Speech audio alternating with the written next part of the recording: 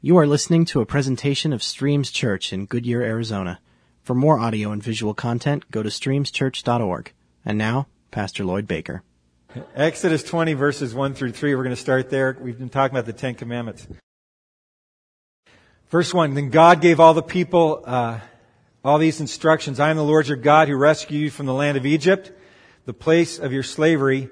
You must not have any other God but me. Remember, the simplified version of commandment number 1 is this. I want to be your one and your only exclusive God. Number 1 is like being a baby born and asking them in their infancy, can I be your parent? Can I be your father? And we realize that when God was speaking this, He was speaking this to a nation that had just been delivered, a brand new nation of people who have been in slavery for years. And He comes to them and says, the first commandment I would like to ask you is, now that you've been born into this new existence, can I be your God?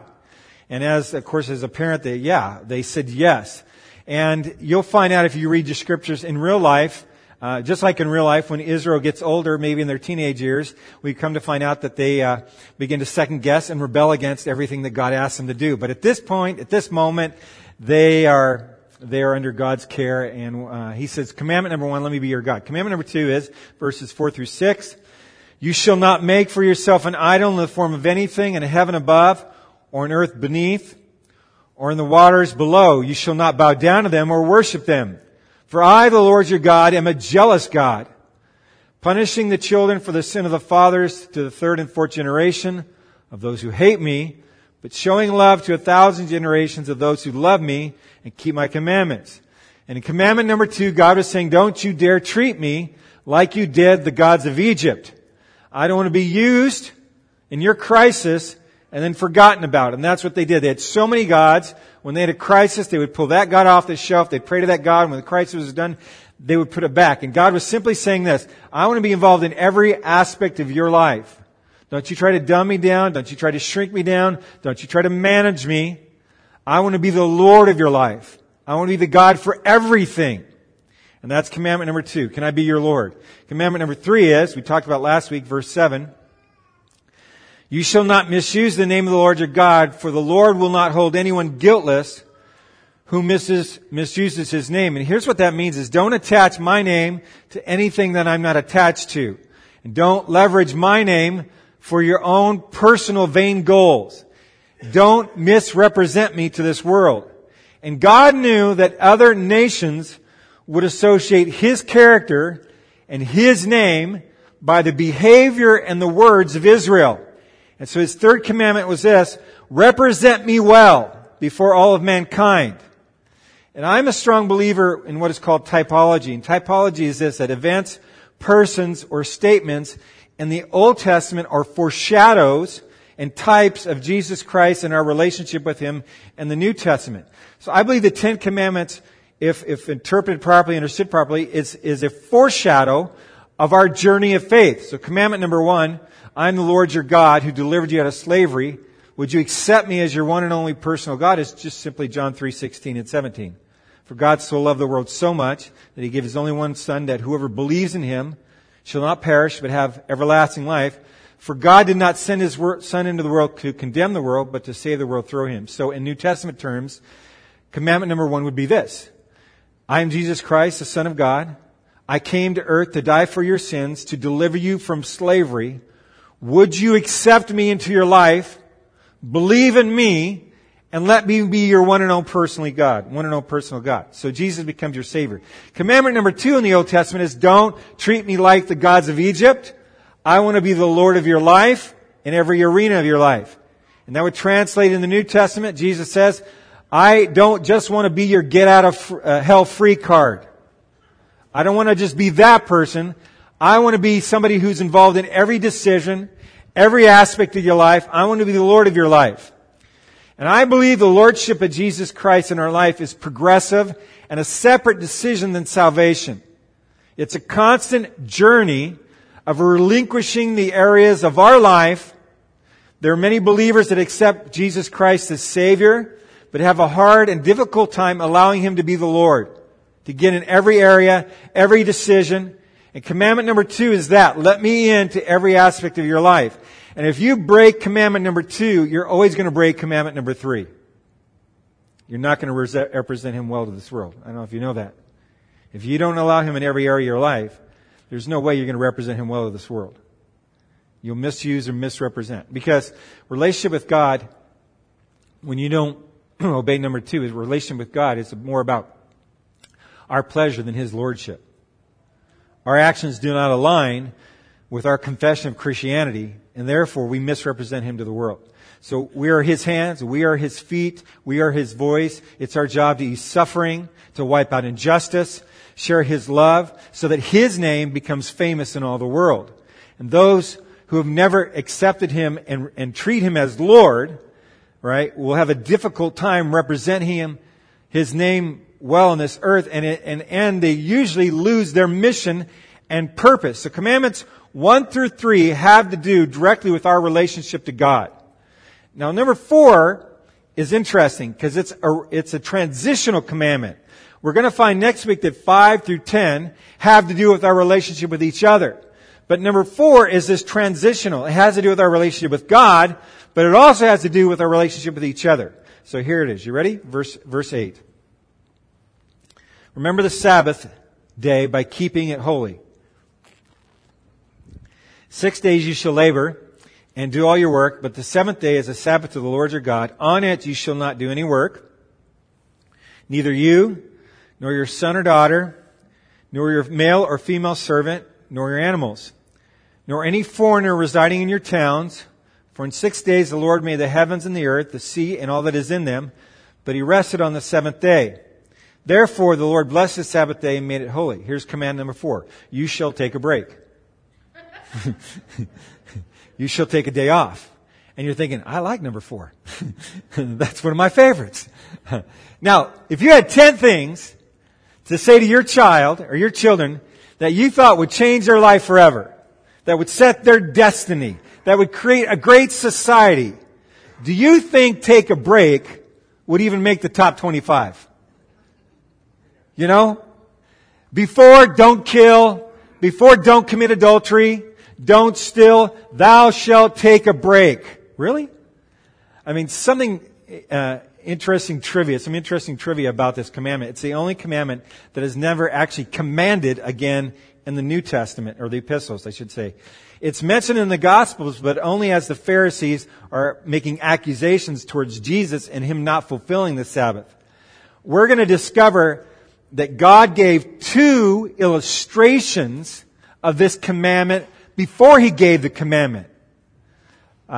This commandment has the most explanation about it than any other commandment. We violate this commandment all the time, and we hardly feel guilty about it. In fact, we probably spiritualize the breaking of this commandment more than any other. Sabbath is actually a noun that came from a verb. And the verb is, don't work. So when God said it's a Sabbath day, He literally saying this is a no work day. I am setting up for you a no work day. And I'm going to make it holy, which means I'm going to make it separate and unique and different than all the other days. And you're saying, wow, this is getting really, really personal, God. Doesn't God understand that we live in a different society than they did back then? I mean, we need to get ahead. We're a 2-income family. We have bills to pay and things to do. This is a new age and new things are happening. And my competitors are not taking a day off, I'll tell you that much. And actually, this commandment was way more difficult in their society than it is in ours. They were a 24/7 work society. They were lost in a new land with no sustainable crops. They had livestock from Egypt, but they had to take care of them all the time on a regular basis. They had no refrigeration to keep their food from spoiling. They actually had already run out of food once already in this land, about 2.5 months in. And this society was working all the time just to keep up, just to stay alive. They had this impeccable work ethic. 2 million people wandering around as nomads. And when God said to them, you shall take a 24-hour period when you will do nothing, no work. That was a major risk for them. You need a Sabbath, you need a don't work day. It seemed unrealistic. It seemed insensitive. If God really saw our plight, if He really noticed who we were and what's going on, and He cared about our well-being, He wouldn't demand us to take a day off. It's not logical. It doesn't work on paper. And imagine you're in the desert for 3 months with this incredibly large society who has only known the daily grind of abusive slavery. You've already run out of food once. In Egypt, every day you had to work, or you wouldn't get fed, or worse, you'd get punished by a cruel master. So daily working to survive was wired into your operating system. In 400 years, it was passed down from father to son. Work or die. Work or die. Work or die. You don't get a day off as a slave. And God is delivering you. The commandments are going to just enhance your life, to live your life for the rest of your life. You've been set free, and God says, now let me teach you how to live life as free men who serve me. Number one, allow me to be your one and only God. I delivered you out of Israel. And you're like, wow, yeah, that's an easy one. We're set free. Of course you can be our God. Allow me to be the Lord of your life. For years, a master told you everything to do. He didn't care about you. I love you. Would you allow me to help you with the decisions of your life? Yeah. Why wouldn't we do that? You're the one that helped us get out of slavery. You're the one that did this. You're the God of deliverance. Absolutely. Don't misrepresent my name. Don't leverage my name. Keep my name pure and holy. Sure, God, you're the one who loved us and set us free. We want your name to be famous in this world. And by the way, I want you to change your weekly MO. The only thing you've known for 400 years is work, work, work, work, work. And so in the middle of the desert, when you've already run out of food, when you have 2 million people to feed, I want you to take a 24-hour period where you don't work. Can you imagine the pushback to that? Really? Some of you sitting here today have a pushback to that. Seriously? That seems crazy. That does not make sense. Apparently God is way out of touch with reality, right? He doesn't understand circumstances, because if He did, He would never tell us to take a day off. And God knew what their reaction would be. God knew what your reaction would be. It's a natural reaction to people who've been in slavery for years. So God helps them, right? You're saying, but God, listen, I've heard this all my life. God helps those who help themselves. So I need to work. Just so you know, that's not in the Bible. If you didn't know that. I like this one better. God helps those who can't help themselves. God helps the helpless. How many fit that category better? That's the entire exact point of it. So God knew the reaction, so He illustrated the point. And here's the illustration found in Exodus chapter 16. This is before He gave the commandment, verses 1 through 5. We're going to read different portions of Exodus 16. Not the entire chapter, but you can turn there. The whole Israelite community set out from Elim and came to the desert of Sin, which is between Elim and Sinai, on the 15th day of the second month. So 2.5 months into this thing. After they come out of Egypt, in the desert, the whole community grumbled against Moses and Aaron. The Israelites said to them, if only we had died by the Lord's hand in Egypt. There we sat around pots of meat and ate all the food we wanted. But you brought us out into this desert to starve this entire assembly to die. Then the Lord said to Moses, I will rain down bread from heaven for you. The people are to go out each day and gather enough for that day. In this way, I will test them and see whether they will follow my instructions. On the 6th day, they will prepare what they bring in, and that is to be twice as much as they gather on the other days. We're going to find out, if you read the next few scriptures, that God fulfilled His promise. In fact, He even gave them quail in the evening. They probably are lethargic quail, because you've been quail hunting. Those guys can run and fly away from you pretty fast. So He gave them lethargic quail in the evening so that they could have food. So then in verse 19, Moses said to them, no one is to keep any of it until morning. You only gather enough for one day, and the next morning you go out and gather for the next day. However, some of them paid no attention to Moses. And you can understand this, right? They've been slaves all their life. They haven't had anything. They've been starving. Some of them paid no attention to Moses. They kept part of it until morning, but it was full of maggots and began to smell. So Moses was angry with them. Skipping to verse 23, he said to them, this is what the Lord commanded. Tomorrow is to be a day of Sabbath rest, a holy Sabbath to the Lord. So bake what you want to bake and boil what you want to boil, and save whatever's left and keep it until morning. So they saved it until morning, as Moses commanded, and it did not stink or get maggots in it. It was the only day that did not happen. Eat it today, Moses said, because today is a Sabbath to the Lord, a no work day to the Lord. You will not find any of it on the ground today. 6 days you're to gather it, but on the seventh day, the Sabbath, there will not be any. Nevertheless, some of the people went out on the seventh day to gather it, but they found none. Then the Lord said to Moses, how long will you refuse to keep my commands and my instructions?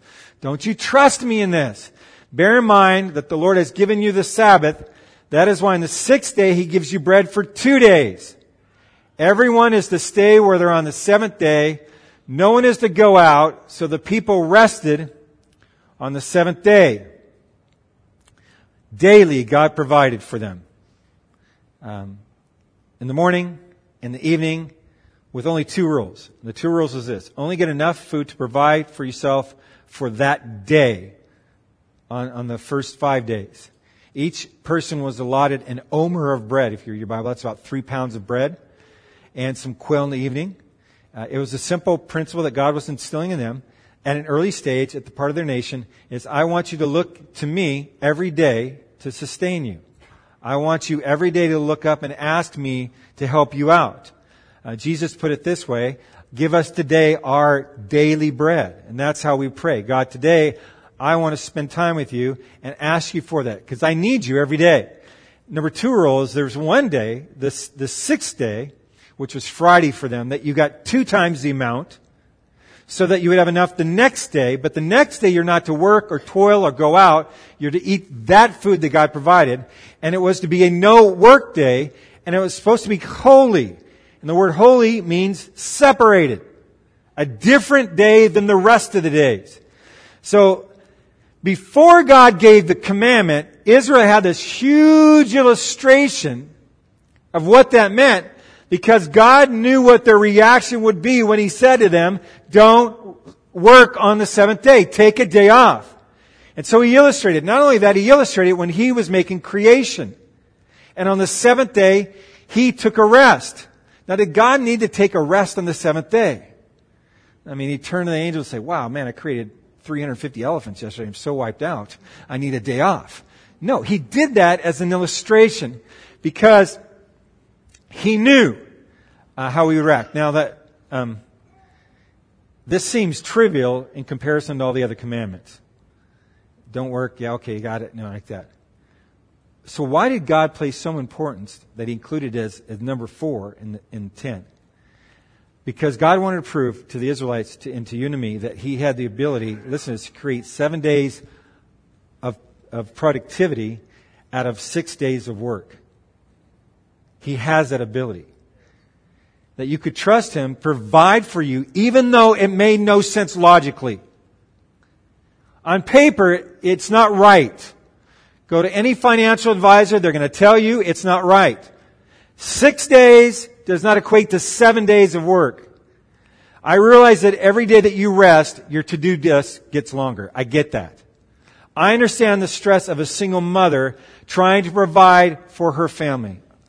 I get how difficult school can be for you.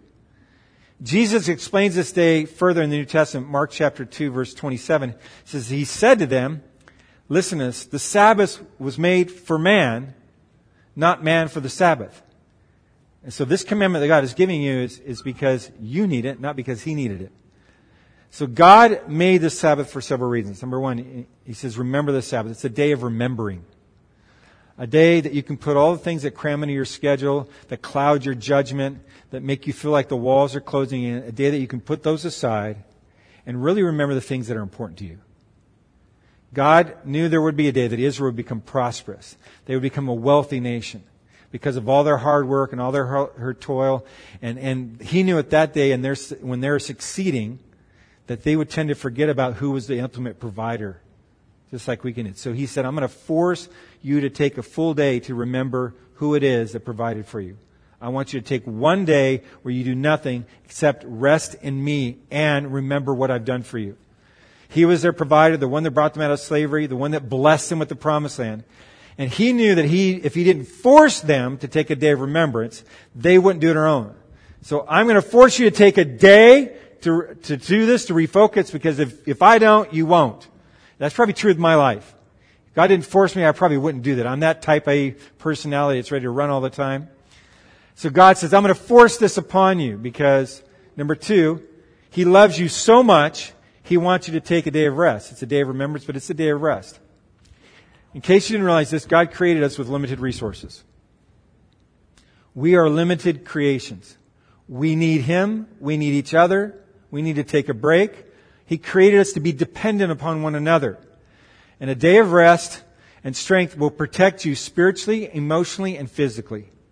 And a lack of rest will open you up to all kinds of emotional, spiritual, and physical attacks. You want to protect yourself from sin, from emotional outbursts, from bad decisions, take a day of rest. If you become a workaholic and you push yourself to the limits and you drive yourself into the ground and you burn yourself out, your defenses come down, your filter is broken, your emotions are raw, and somehow, somewhere, you're going to lose it. You may mess up in a way that will cost you years to recover. And God says, I love you so much, I understand how I created you, and if you don't rest and take a day of rest, you're going to burn out and it's going to hurt everybody around you. Isn't that a loving God that He commanded us to take a day to do this? I usually have an issue with this commandment. Out of all the commandments, I break this one the most. And some of you breathing a sigh of relief. Well, I'm glad it's not the murder one. I didn't tell you which number 2 was, okay? Just I live in a world, I operate in a world where I never know where the next crisis is going to be or where it's going to come from. And sometimes they happen on days that I'm supposed to be taking a day off. I had to realize something. It took me a while to realize this when I was starting our church, that I'm not God. And I have to have a faith that He can take care of these things.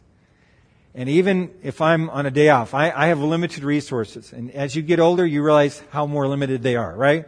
Everybody above 50 said, amen. Yeah, right. I need Him. I need my wife. I need my children. And I need you. And my wife is wonderful at helping me with this. She knows that this is not natural for me, that I'm driven. So she makes sure that I rest. Some Sundays are typically a work day for me. I'm here, I'm up early, I'm talking to people are telling me their stories, and it's typically a work day for me. So a couple times a month we'll head up to my mom and dad's house up in Payson, just because to get a disconnect.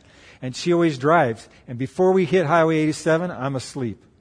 And it's almost every time as we drive up into Payson, we hit that hill, I wake up. And I take my Sunday afternoon nap. When we take Monday, and she hides my iPad, and she hides my computer, and she takes away my cell phone, and we watch movies together, and we play cards together, and we make food together, and we enjoy each other. Because she says, I know you're a better person when you're rested.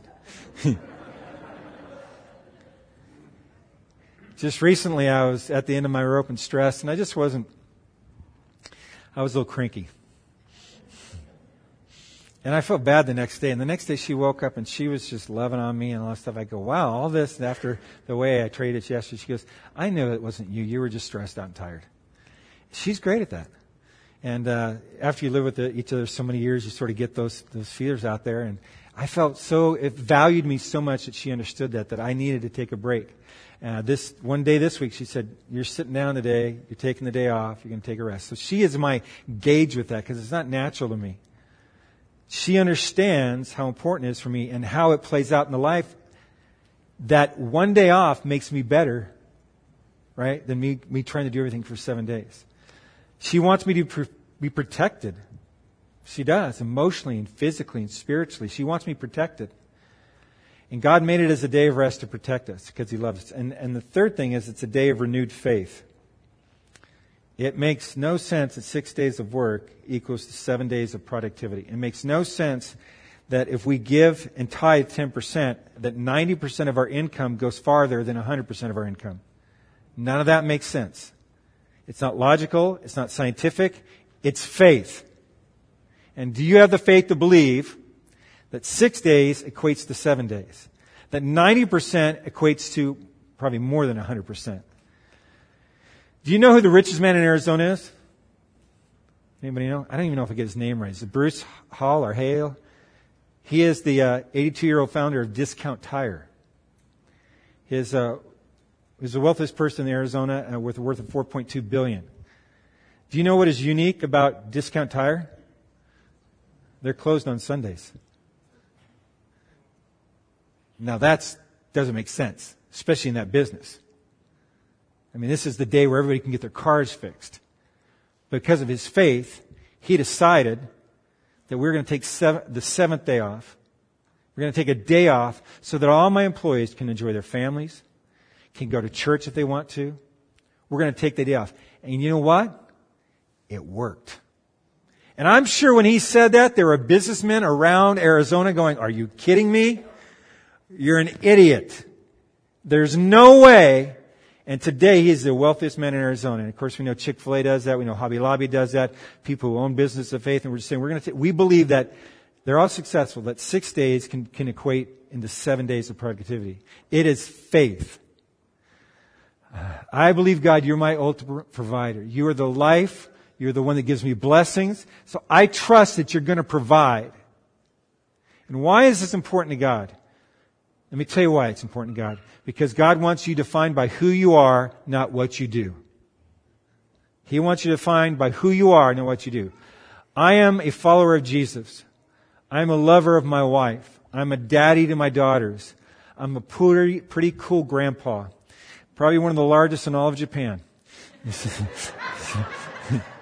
I got that going for me. And my job, okay, that's who I am. And my job is that I get the opportunity to pastor a great and wonderful church that I love. And I love my job and I love our church. But that's not who I am. That's what I do. Does that make sense? And so because of that, God says, I'm more concerned with who you are and the relationships you have than what you do. So because of that, I know if you take a day off, if you take a Sabbath for your family, for you, for rest, for faith, you're going to be a better person for that. He forced a commandment on us to rest. He put it in there as number 4. Do you get how serious this is to God? How important this is to God? How much He loves you and cares for you and your family? So you need to have a day that is holy and untouchable. That is focused on what is most important aspects of life, relationships. You need to have a day like that. Your relationship with God and your relationship with your family and yourself. Because God knows that the urgent will always choke out the important. If you don't do this, there will always be something there that's more urgent than what is important in life. God wants you to create an untouchable day. He created this day for you, for Him, and for your family to be refreshed in your relationship, to be renewed in your faith, and to remember what's important. Because God knew that you didn't create untouchable times in your schedule, you would get lost. And do you have those times in your schedule that are untouchable? To remember your loving Heavenly Father. That I just blocked out this time. I devote some time every day to prayer and the reading of His Word. I devote a day of family worship. It's untouchable. Do you have times that you've devoted, that you've set aside, that are untouchable times to spend with your spouse? We're going to have a date night. That's what we do. And there's going to be all kinds of reasons why you should and all things that come up, but I'm going to dedicate this. I'm going to have time every day that I'm going to dedicate to listening and debriefing and showing her that I care for her. It's an untouchable time. I'm going to have untouchable time with my children when they get my undivided attention. That they know. It blows me away that not only would God make this a commandment, that He'd make it number 4. That's how important He thinks it is. That's how important He thinks you are. So let's stand and pray and thank God that He loves us that much. And let's dedicate ourselves to that. So Father, we thank You in the name of Jesus that You sent Your Son, that You care for us that much, that You would literally command us to take some time off. Because Jesus, You died for people. You love people. And we were made in your image to have relationship with you and others. Father, give us the strength, the courage, and the faith to have times that are untouchable with you, with our family, with our children, and for our own rest. Times that we reflect on your goodness. Times that we remember what really is important. Thank you, Father, that you love us that much.